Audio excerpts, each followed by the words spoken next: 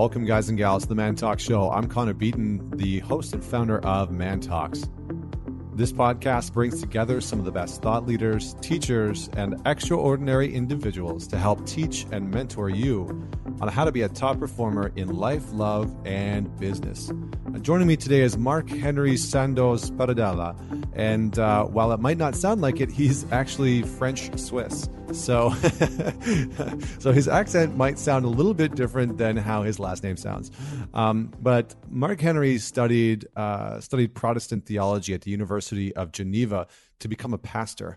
And he practiced that profession as a life mission for over 15 years in an evangelical church. So you can imagine we're going to get into some interesting conversations today. Deep questioning led him to resign after 15 years, and he realized that the many blocks that were at the core of his faith led him to oftentimes the suffering behind them. So he faced little by little his own shadows and began a long-term therapeutic and integrative work to understand not only his faith, but some of the challenges that had happened in his life. He passed through a period of 10 years of doubts, uncertainties, personal upheavals, professional reinvention, and divorce. It was a very difficult and dark period, but very rich and great value. He discovered meditation and yoga thanks to his current partner, the exceptional woman that is now his wife. And he got training in mindfulness meditation at the University of Geneva, where he had studied before, and then in yoga nidra and a few other forms as well. And so he's got an incredible journey. After the amputation of his left leg due to bone cancer in May of last year in 2018, he found himself with the urge to find a new balance in his life. And the first thing that he did too, literally, was to learn to walk and live with just one leg. And secondly, was to try and make some sense of what was happening to him. In that process, he discovered the need to grow into a deeper, renewed spirituality, one that would fully take into account what was happening to him without sugarcoating or falling into magical thinking. So we're gonna talk extensively at the beginning about Mark Henry's journey, and he has such an interesting upbringing, as many of you may relate to, in a very staunch and sort of strict religious household. Mark Henry shares some of his personal journeys with that, and the interconnection between some of his experiences as a child with breaking his leg constantly, the leg that actually ended up getting amputated later on in life, and being mistreated, being misdiagnosed, I want to say mistreated, but as a child in this very strict religious household. And he shares some of his journey with religion, with the church, with being a pastor for an evangelical church. And he shares some of the reasons why he started to question that faith and ended up choosing to leave it. He also shares how he has sort of rediscovered a sense of spirituality, not from a secular perspective, not from choosing, one theology or doctrine over another, but sort of rediscovering this journey for himself. His story is really an incredible story. And I met him last year doing some deep therapeutic work and training that we were doing together. And his story stood out to me because here was a man, when I met him, he had just lost his leg 2 months prior and had gone through this huge shift in his identity. And when I heard his story about how as a child he had broken this leg multiple times, and his parents had brought him to a faith-based healer, right? Somebody that you would see on TV to heal his leg, and ignored what the doctors had to say, and only to have, his bone disease go away. And then later on in life to have that bone disease form into cancer and then have it to be removed, and to have him sort of have these existential crises. I was blown away by his story, by his compassion that he has despite all of these situations, despite all of this challenge and obstacle, and despite having every reason literally in the book to be completely angry at life, angry at existence, and to be filled with hatred. He really is not any of those things. And so he shares some of his wisdom on how he views spirituality. And we dive into unpacking and talking about things like spiritual toxicity and religious toxicity, and what makes those things, and why they show up, and how people can use them to bypass, and how to shift into a space of integrating some of these things. So whether you are religious, whether you are spiritual, whether you have none of those things, you're atheist, whether you're questioning all of this episode is an incredible episode about that journey. And just a quick reminder for everyone out there, guys, head on over to the Facebook group and check out the Man Talks community on Facebook. Incredible conversations on there.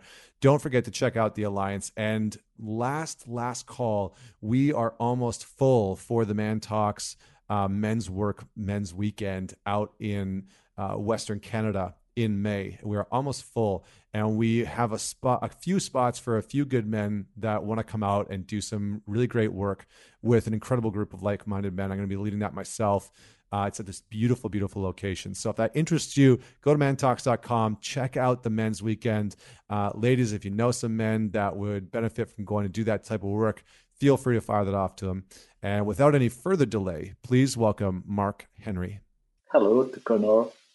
Pleasure to be here. Yeah, it is wonderful to have you on the show. I had the pleasure of meeting you, I guess about 6 to 8 months ago, and you were in July of 2018, and just your story and your life and who you are really resonated with me. And I think your journey and your story hopefully will resonate with a lot of people. So we'll leave them in suspense for what that means.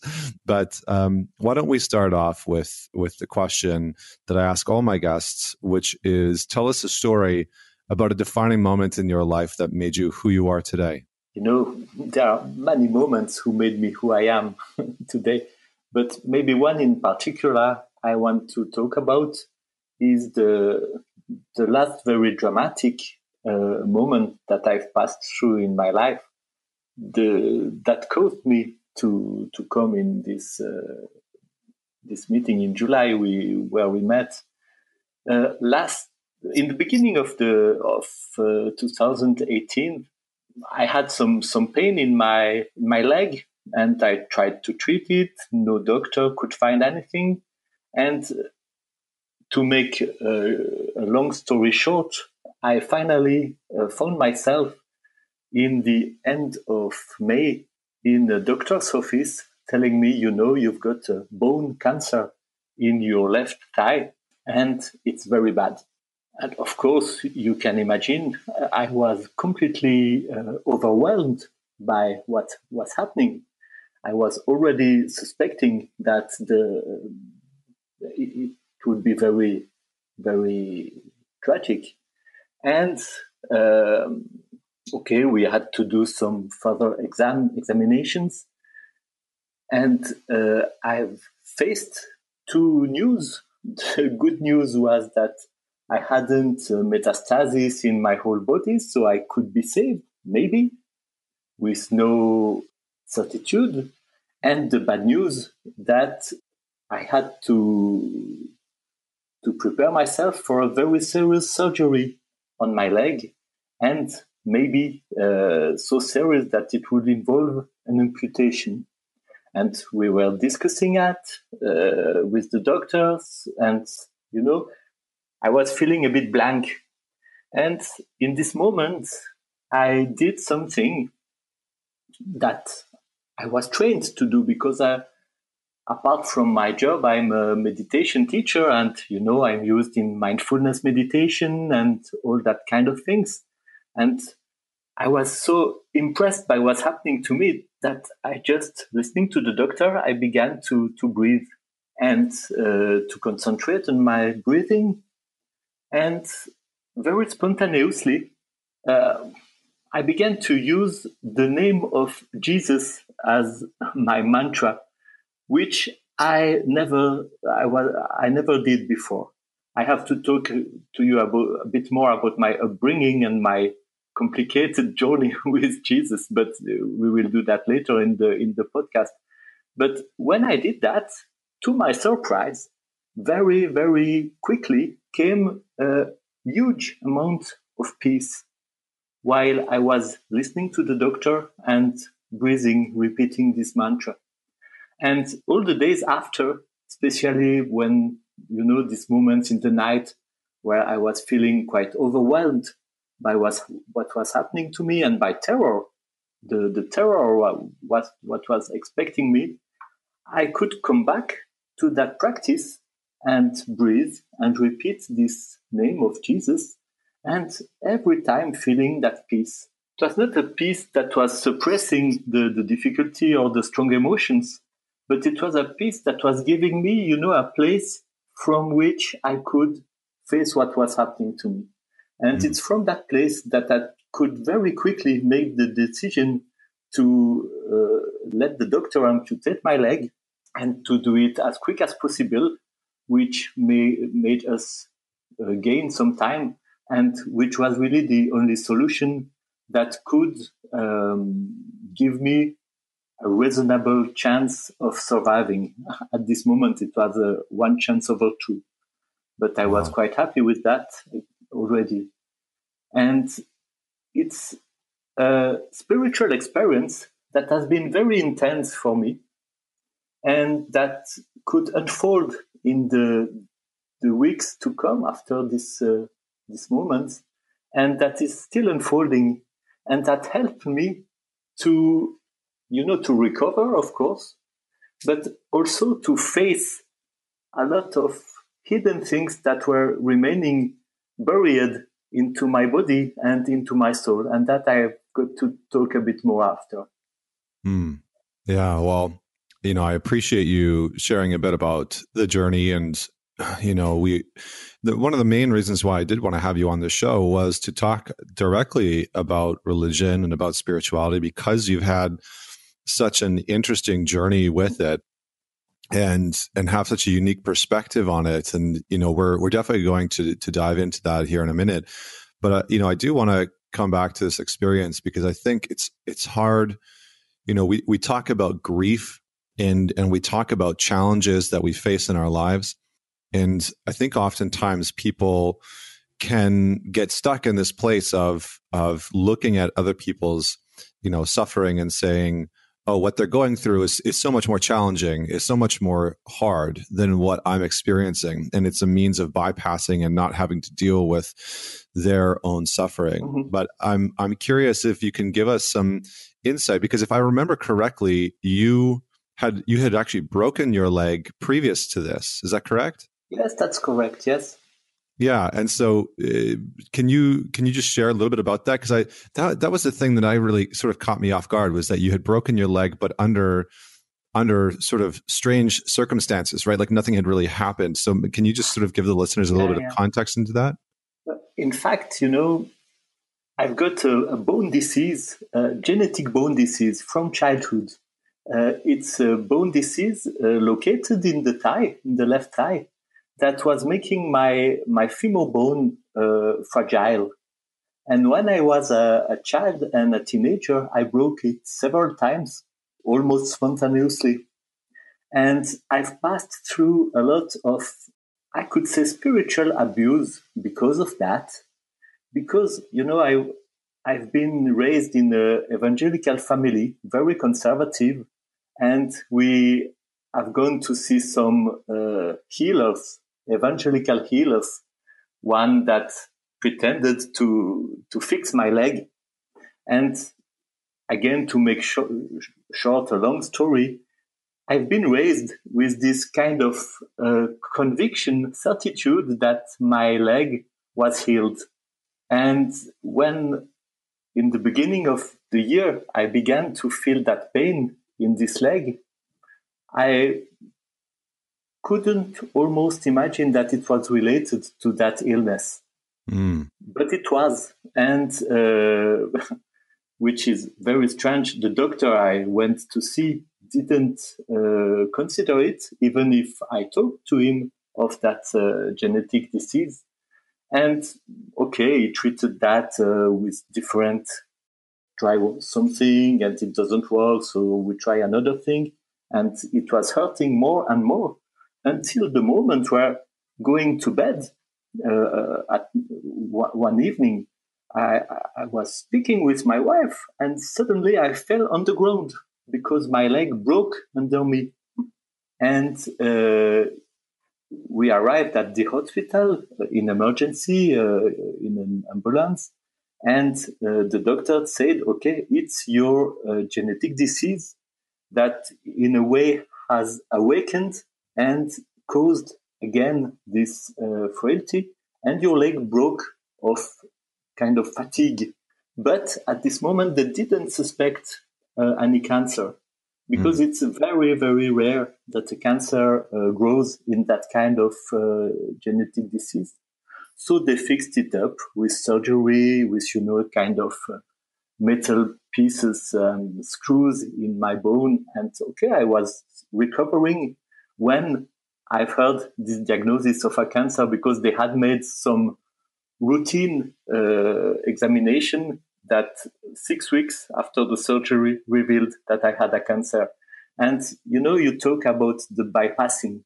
I've been raised, in a way, I've been raised in bypassing. I've bypassed, and my parents have bypassed the reality of this disease. And that's why I was so surprised and so angry to discover that this disease caused this fracture and this cancer growing in that place, is kind of an illustration of what happens when you cover and when you bypass what happens to you. It gives kind of a space where toxicity may grow, and it may be metaphorical, and it may be in very concrete ways. Yeah, and so I think we should kind of go back and maybe give a little bit of like almost like the chronological telling of your story, because one of the things that really stood out to me when we connected and I started to understand the timeline of your story, I was truly, there's not many moments of like just pure awe and sort of synchronicity when we hear other people's stories, but yours sort of came together in this very interesting way from your childhood, the religious upbringing, the pain in your leg. Like it's really interesting because this toxic sort of religious nature that you were raised in, and the challenges with your physical ailments really go hand in hand. And it's such an interesting, and unfortunate in some ways, but very telling, I think, and educative for a lot of people. So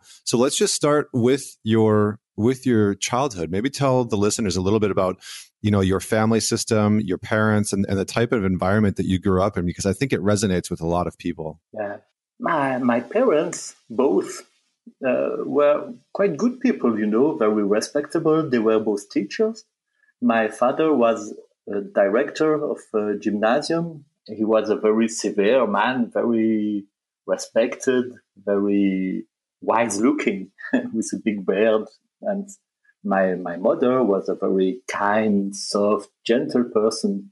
But looking retrospectively, they were both completely full of anxiety. And this was coming from their upbringing during the war. And they both had terrible stories of their parents facing the difficulties and the traumas of war. And I'm really sure that they have been very much damaged by that. And they were trying their ass off to ignore their fears, their anxieties, I would say their terror about life and their terror about reality. And, they both used religion and oversimplifying reality. They both used it very much to build a kind of reassuring lifestyle. So I've grown in a very conservative, evangelical upbringing. Emotions were not something you had to face very much. You had to ignore them. You had to repress them. And they made their best, to give this image of the perfect family. And I've got a sister 2 years younger than me. And, in families, probably we choose the roles we are going to play. I choose the role of the one who would try his best to reassure his parents and to show that everything was going all right. And my sister chose probably the other side. And in fact, she became schizophrenic and suffered all her life of very difficult moments of strangeness, of anxieties, and of troubles in many ways. I choose this path of reassuring, and it manifested in the fact that I choose the career of an evangelical pastor. It was not only to reassure my parents, because I had a sincere interest for the divine, and I had a very big love for Jesus. And I must say that the church we were attending was a kind of refuge for me for sometimes, because there was a youth group and, places where I could escape this dark place that was my family and find some joy, some relief. Okay, I just want to ask a question there, because I think one of the common things that I hear, some of the clients that I work with and just people that I've spoken to either on the show or just in general in life, is that's a very common experience, is that religion, in whichever form that is, can be this sort of haven oftentimes from the darkness that's in the family, which is oftentimes quite ironic in a sense, because the family system, the family that we grew up in, is supposed to reflect often what the religion is talking about. It's supposed to be this safe, healing space. So when you talk about the darkness within the family, I think that's a very common thing that we've seen a lot, is that there's a lot of repression and suppression. So can you give a little bit more of a context for what I think you've unpacked it a little bit, but what that darkness was and how you've seen that darkness in other people's family systems who have been very sort of staunch, strict religious families? Mm-hmm. I would say the most difficult thing is the total repression of emotions and a very strong disdain and fear of the body and of sexuality. When I think of that darkness, I see this contrast between try to show something very beautiful, a kind of image of the perfect family, and all the repressed anger, the repressed fear. My father was a man, I'm quite sure, no, who lived all his life trying to find some life energy, trying to hide, trying to protect himself from his deep tendency to depression and from the depth of his anger. And this anger was always, almost there, but just repressed. And it was making a kind of background where the sound was always very low. When I was a kid, it was quite okay. But when I began to be a teenager, when I began to have some desire of my own, when I began to discover my sexuality, when I began to ask some questions about life, when I began to see that it was possible to see things in another way, there it began impossible for my parents to cope with it. And they had no choice than either repressing or ignoring it. And they did both, which for me decided me that it was too much of a fragile ground. And I had this intuition that they were very fragile and I had to protect them. And for my sister, it was the contrary.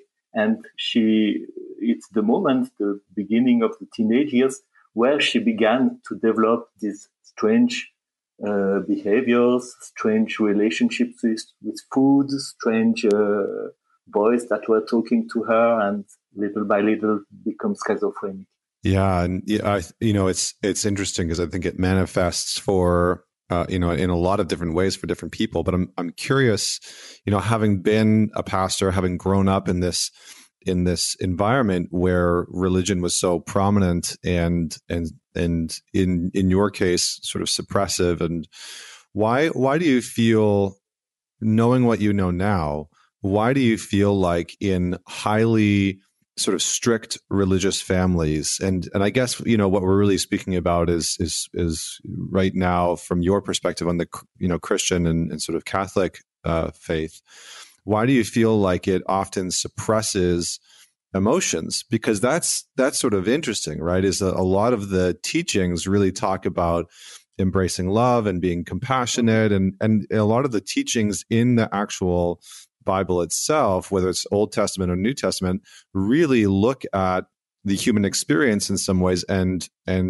try and encourage people to embrace emotions, to live a certain way from an emotional space. So why does this emotional repression happen in your insight? Probably I finished to discover that and to sort it out when I'd made that spiritual experience hearing about my cancer, Religion is something very ambivalent, and not only religion, spirituality as well. Spirituality can be something so much helping, so much supporting. But when it meets unresolved wounds, when it meets the trauma that we don't want to face, I think it creates the most fertile ground for a lot of toxicity. And yes, in my experience, that's what happened. Because, of course, I was not only driven by the desire to reassure my parents. I found in religion and in spirituality some very beautiful things that were lifting me up when I was hearing about grace, about freedom, about the freedom that gives the Spirit, about a life dedicated to God and to the higher values, about peace of mind. And when I could experience those things, it was, that glimpse on what could be. But when you have got this ground of repression and this ground of strong desire to ignore the worst part of you, maybe, because those wounded parts, the parts of the trauma that we don't want to face, those are the parts we are the most afraid of. We are the most prone to declare the worst part of us. And when we don't want to face it, it's very easy to use religion, to avoid that, to declare that demonic, to declare that of the devil, of the bad side. And why do you have in most of religions such an impulse to put, that kind of frontiers? Here you have the one who are saved, and here you have the one who are lost. Here you have the pures, and here you have the impures. Why do you have to put such walls? It's because it reflects the use we make of religion to put walls inside us and to say, okay, this is of the light, and this is the part of me that I can relate to and be comfortable with. And this is the part I have to cast out, to exorcise, to fight, and so on. And this process of using spirituality to become able to embrace everything that you are and to welcome the wounded parts and to stop being afraid of what you think are the worst parts. This process is the process of facing reality, of facing yourself, of going out of the shadows. It's the process where you discover the toxicity, but it's the process where you begin to heal and where you begin to build for yourself a spirituality that is no more toxic. But it needs to face the way you used spirituality in a toxic way. Yeah, I mean it's interesting, right? Because it seems like a big part of it is that there are sort of these altruistic aims with most religions, and that there's sort of this pathway, especially within Christianity and Catholicism, that says move towards the light, as you're saying, move towards these healthy, positive emotions, and we can see this in Judaism and Hinduism as well. And I think Buddhism and Jainism sometimes move in a little bit of a different direction, and Hinduism does as well. But specifically within Catholicism and Christianity, there's sort of a tendency for it to be interpreted as avoid the bad, right? Avoid the bad feelings, avoid the bad thinking, avoid and ignore just the bad in general, whether it's within your family or your relationships. And the interesting thing from what we know now psychologically is that creates repression, that creates depression and massive amounts of anxiety. And as Carl Jung would have labeled that, it just feeds the shadow within our psyche and within our body. And so, okay, so I want to tie this back into your story because I think it's so interesting. So you grew up in this environment where there was a lot of repression, where there was a lot of sort of downplaying emotions, and some of it was great and some of it were good experiences and you learned, but that environment was still there. And maybe speak to the trauma or the experiences that you had with your leg as a child, because I think that's an important piece to this puzzle for the listeners. So you had this disease in your left leg, which is the one that had the cancer later on in life. And that disease showed up when you were a child. Can you share a little bit more around how that unfolded as a kid? When I was 9, I was playing with other kids and running, I just fell on the ground and my leg broke. It was not a fall that would have broken a normal leg. And actually, I almost died. In fact, I almost died at this moment because it was a big fracture and it almost cut. I don't know the word in English, but it's the femoral artery. Exactly. That's it. Thank you. No problem. I spent months in the hospital and I had to suffer surgery. I was separated from my family. And when I remember those times, I suffered a lot as a 9 years old. And it's a moment where I really learned to repress this suffering and to, try to smile because I was seeing the nurses being more gentle and taking better care of me when I was smiling than when I was complaining. And trying to ignore what I was passing through because it was too difficult. And I would have needed at that time, adults that could have told me, we see how much it's difficult, you can cry, but it wasn't possible for my parents. Actually, I almost didn't see my father during this time because he was very busy praying for me. But it's probably the only thing he could do to address this situation because he was quite overwhelmed by what was happening. And 2 years later, after going out of the hospital, walking with crutches for a long time and learning to walk again, at that moment of my development, it made an imbalance in my growing. So I had unequal legs. I was lame. And it's a moment where my father heard about a healer coming in our city. And he was, his specialty was to fix legs, So he told me, okay, do you think, I remember I was 12 and he was very solemn. Do you think Jesus could heal you from your leg? And I said, of course, I think. What couldn't Jesus do?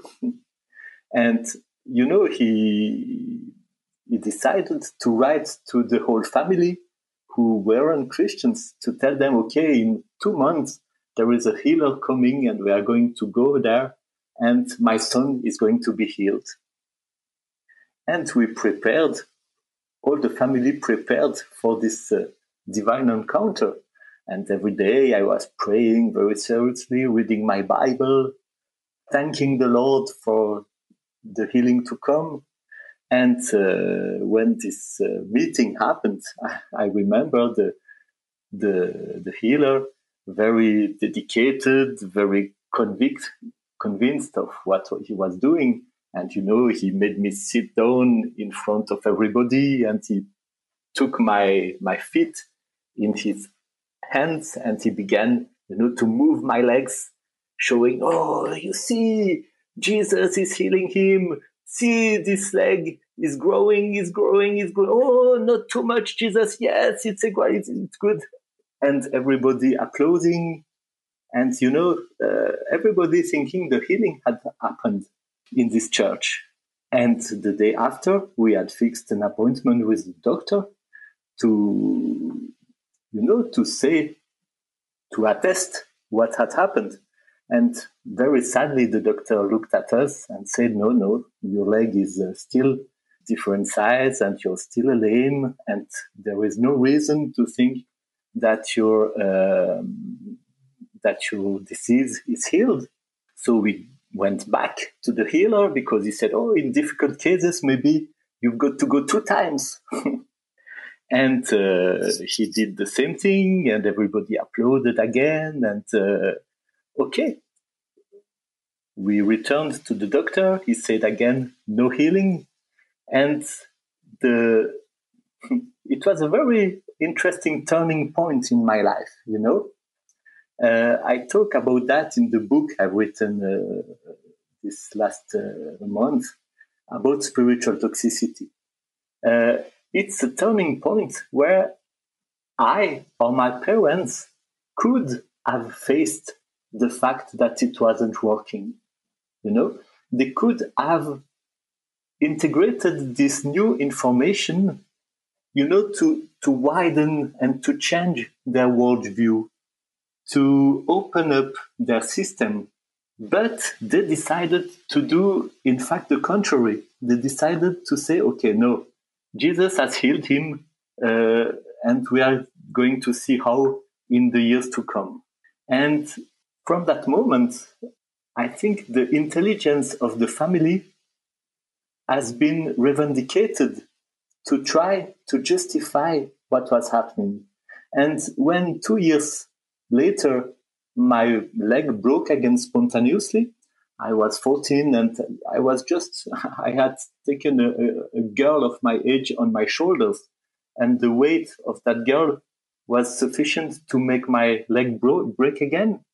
So I was again in the hospital, and fortunately the surgery allowed to fix my legs. So I went out of the surgery with equal legs. I was not lame anymore.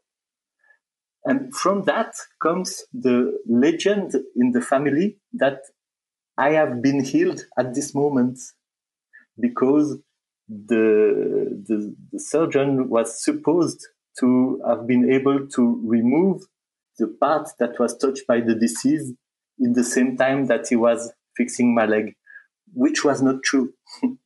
But it's what everybody began to believe in the family since that episode. And it's an illustration of how much when we need to stay in these beliefs, we can more and more ignore the raw facts of reality and try, to subvert them. Yeah, I mean, I think what's so interesting for me when I initially heard your story and I initially heard what happened, and being this young child who has a disease in his leg and is going through these challenges and being told by his parents who we trust our parents at that age, right? We're not 16 or 17 yet and rebellious and and so we want to appease them and make them happy, and so we're going along with it. And I can't imagine the conflict that you were experiencing internally, because here you continually have this wound with the leg, this challenge with the leg, and you're being told that religion is going to heal it, that Christ is going to come into your life. It's a moment in my life where I very unconsciously but very deliberately choose to numb to any emotion and to use my intelligence in a twisted way to try to justify that, instead of using my intelligence to face reality. Can we pause there and actually look at that a little bit deeper? Because I think what you're pointing at is sort of systemic, and a lot of people are challenged with this when it comes to religious structures. And so many of us have grown up in sort of staunch or strict religious homes. And this isn't to sort of tear apart religion or attack it in any way. It's simply to look at the consequences of what can happen. So, why, from, after being a pastor for 15 years, after having these experiences, as a child, why do you feel like people interpret certain religions to sort of mean that they need to ignore challenges, ignore hurt, ignore sort of darker or quote unquote evil emotions and experiences? How does that happen under these religious pretexts? It's a very deep question. Yeah.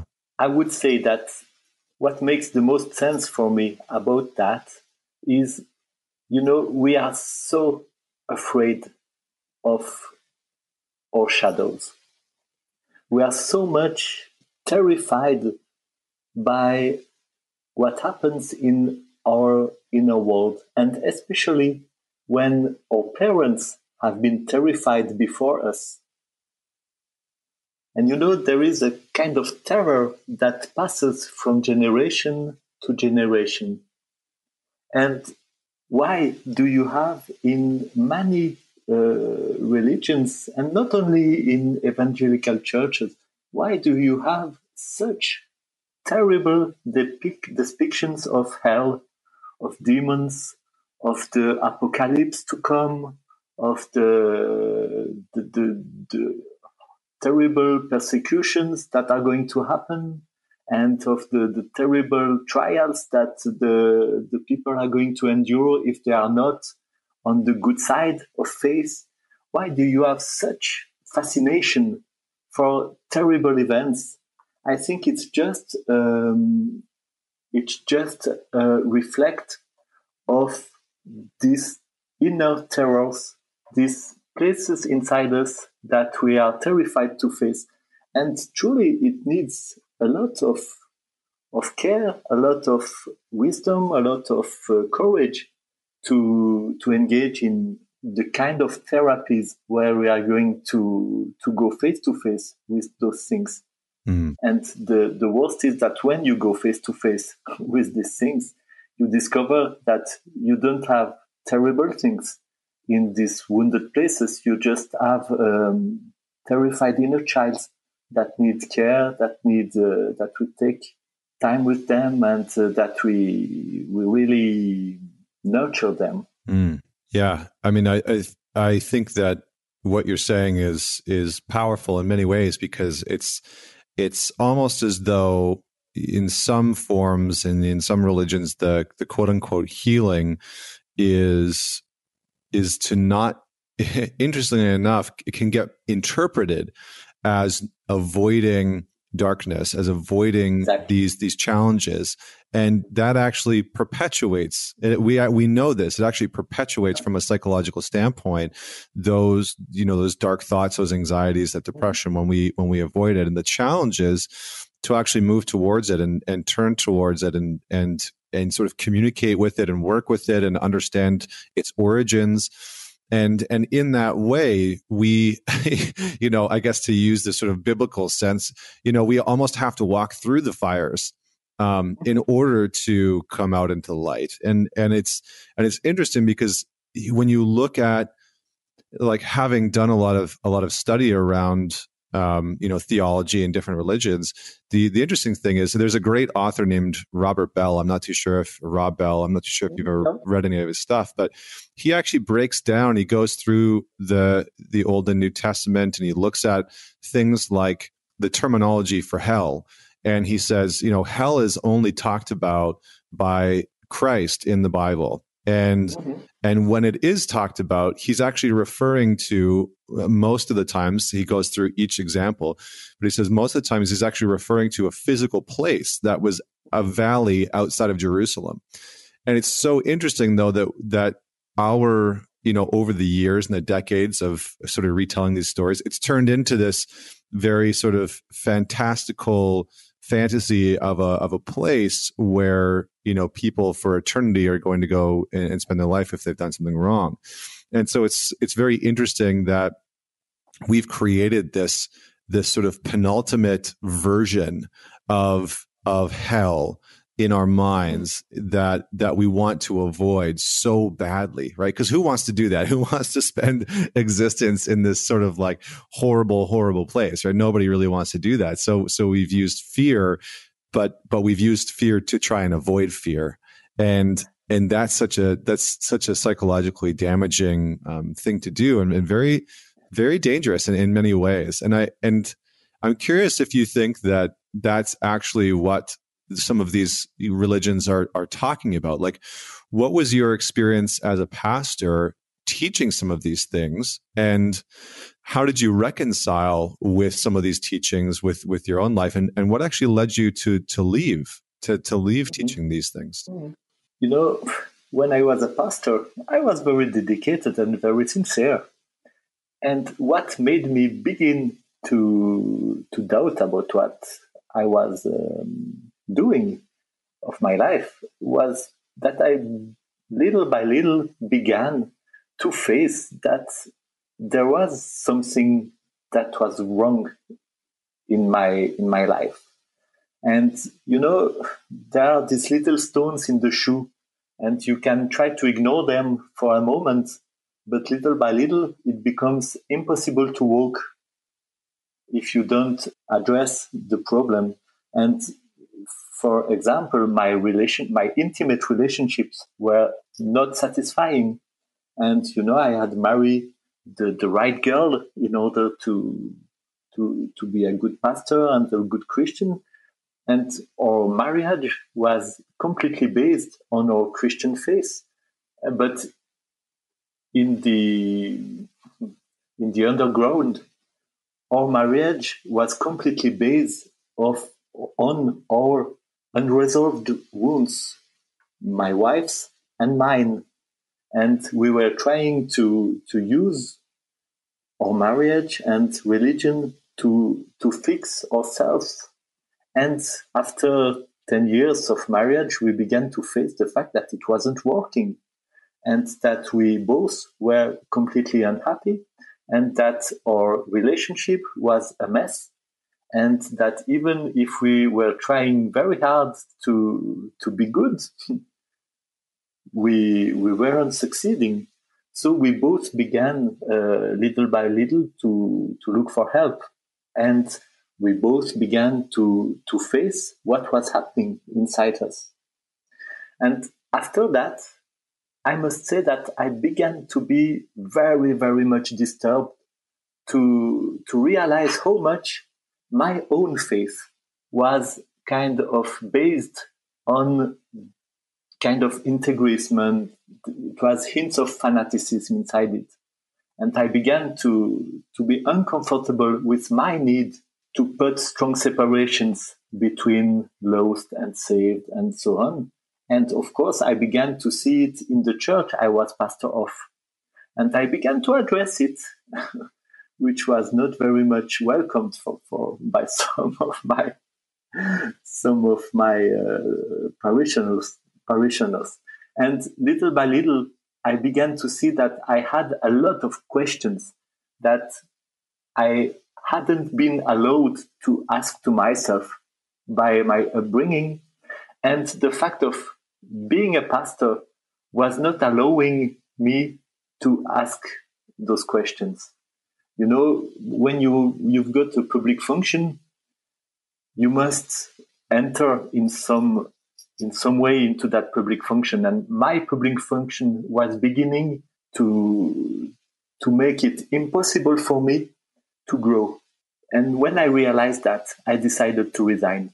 And I told it to my church. I told them that I needed to quit, which they quite accepted.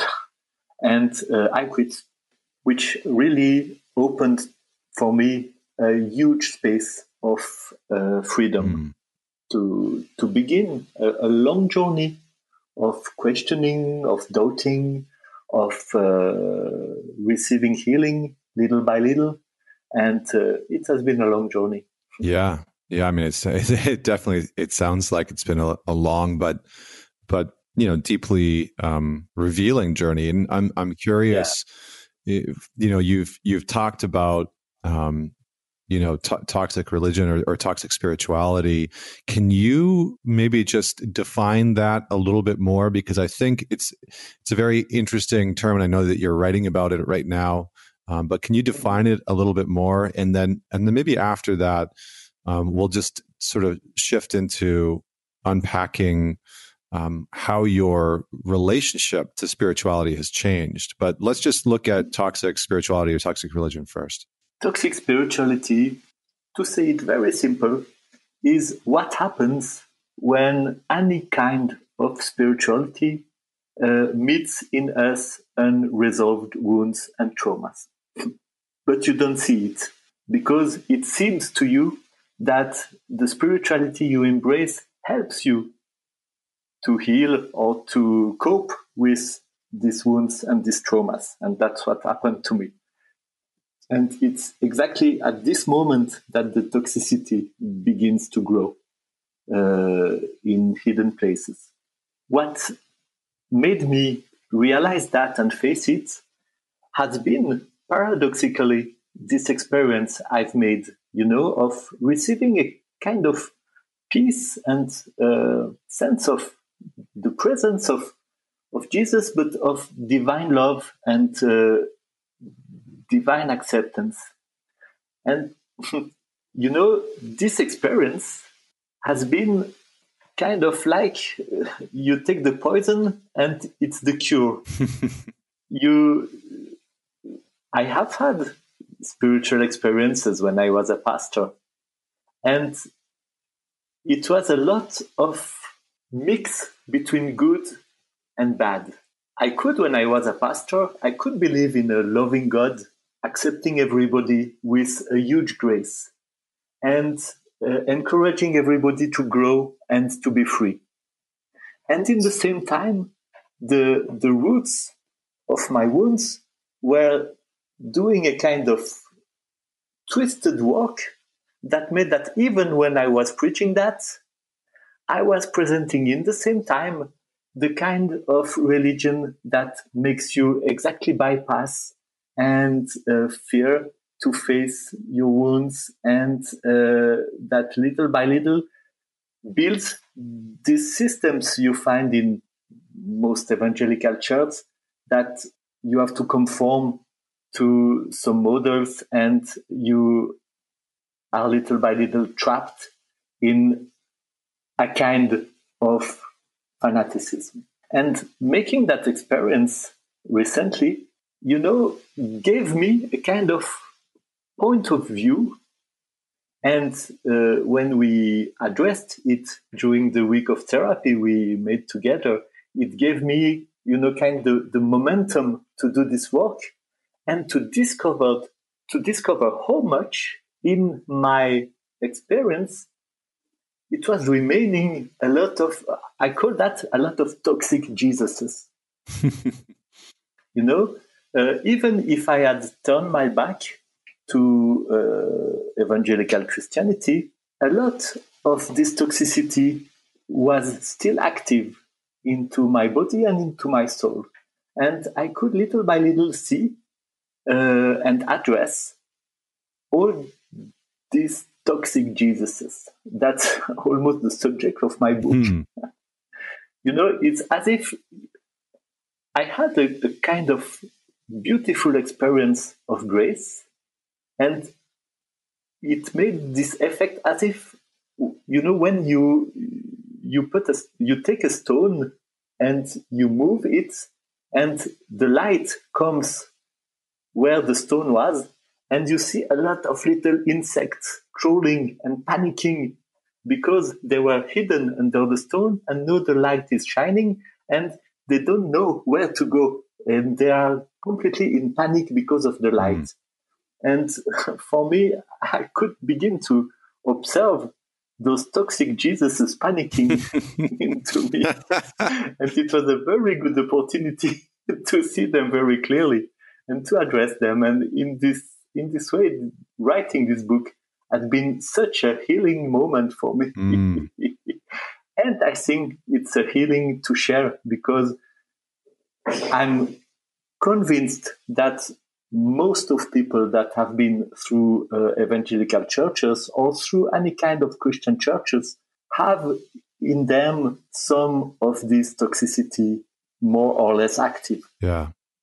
And it's not limited to Christianity. I'm convinced that you are going to find toxic Buddhas and toxic Allahs and toxic Krishnas and toxic all the kind, because it's, it's universal in humans that need to try to use spirituality to bypass those places we fear. Yeah.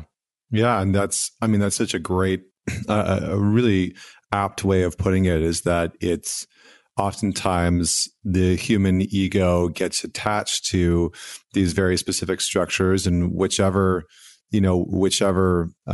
religion or doctrine that they're following or learning, and it does become the structure that, oddly enough, oftentimes the infrastructure that the ego attaches to then avoid being seen, to then avoid having the hurt and the pain or any of the suffering behind the scenes actually be witnessed. And I love the analogy of the stone, covering from the light. And when we actually move that stone out of the way, you sort of see all that darkness that's there, and those little, the little bugs, all of a sudden panicking about being witnessed, and actually being able to turn towards some of that in a loving way, but actually start to reveal those parts and bring them forward, so that spiritual bypassing is. We start to move through that spiritual bypassing. And I think one of the last things that I want to touch on, you and I could talk about, religion and so much of this for hours, I think we really could go deep on this. And I think on the next one, maybe we'll just talk about it, that more specifically. But one of the things that I did want to touch on before we end the show is this idea of dealing with loss and dealing with grief around loss. And everyone has their own version of loss and grief in their lifetime. And I know that, something that I can't imagine that you've had to deal with over the last, not even year, over the last 11 months around, the cancer and the amputation and, losing your leg. How has that process been for you? How have you faced the loss of that, and how has that grown you? This experience I made has been of such a help, because it allowed this process that I described to begin. And I had discovered through that experience a place from which I could look at my terror, look at my pain, look at my sadness, look at my revolt, my anger, and I could stay with them. And I could listen to them, and I had time to do that. And I did it very, very much. And I discovered so many faces of me that I wasn't familiar with. You know, sometimes that terror was sending me to encounter the young kid terrified in the hospital. Sometimes the anger was making me meet the teenager over angry against his father, but unable to express it. And go on and on and on with these things. All these feelings, very difficult feelings, but so much precious in the same time, helped me to develop such an intimacy with all the me I was and had been and still was. All the parts of me that had been frozen and isolated in, time capsule. And I could meet them. I could take a lot of time with them. And of course, I've lost my leg. But in this process, I've gained something. I've gained, a life energy, a desire for life. Yes, that's the better word I can find, a life energy. And I realize now how much I was deprived of that life energy during a huge part of my life, because all those inner conflicts, all this inner repression was using so much energy to be maintained. So, of course, my life is not very easy. I've had to learn to walk with a very difficult prosthetic. I have pain, I have limitations. I don't know how much I'm going to be able to go back to work.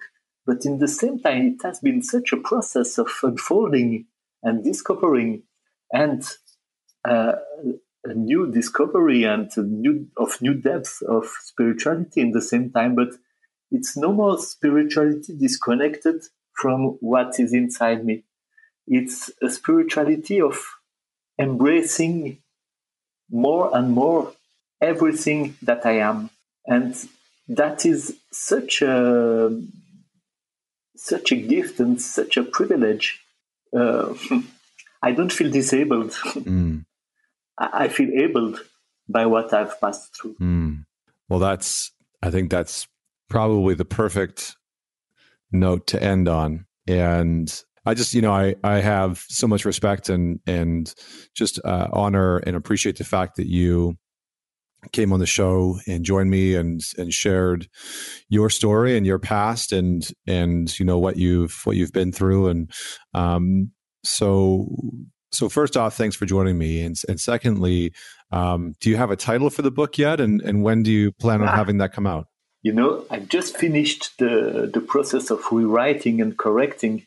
And I think the title will be In the Name of Jesus, Grace, Holy Shit, and Spiritual Abuse. That's amazing. Grace, holy shit, and spiritual abuse. I think that is something that, I'm definitely looking forward to reading that.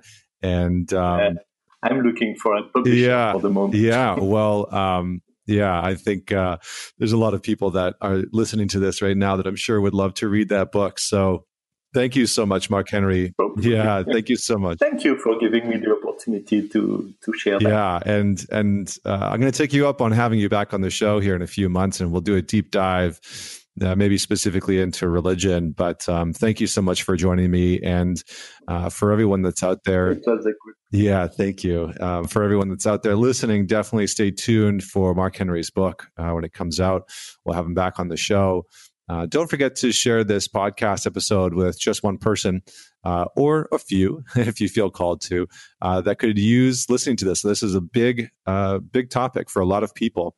And I'm going to encourage you to share this with your friends and family or people that are around you that are going through this or that have gone through this sometime in their past. So don't forget to head on over to your favorite platform, whether it's iTunes, Spotify, Google Play, wherever you happen to listen to us, and leave us a rating and review. It goes a long way, and I would appreciate, be very grateful for you taking just a few seconds out of your day to leave us that rating and review. So until next week, this is Connor Beaton signing off. Join me next week for another inspiring conversation with another inspiring individual.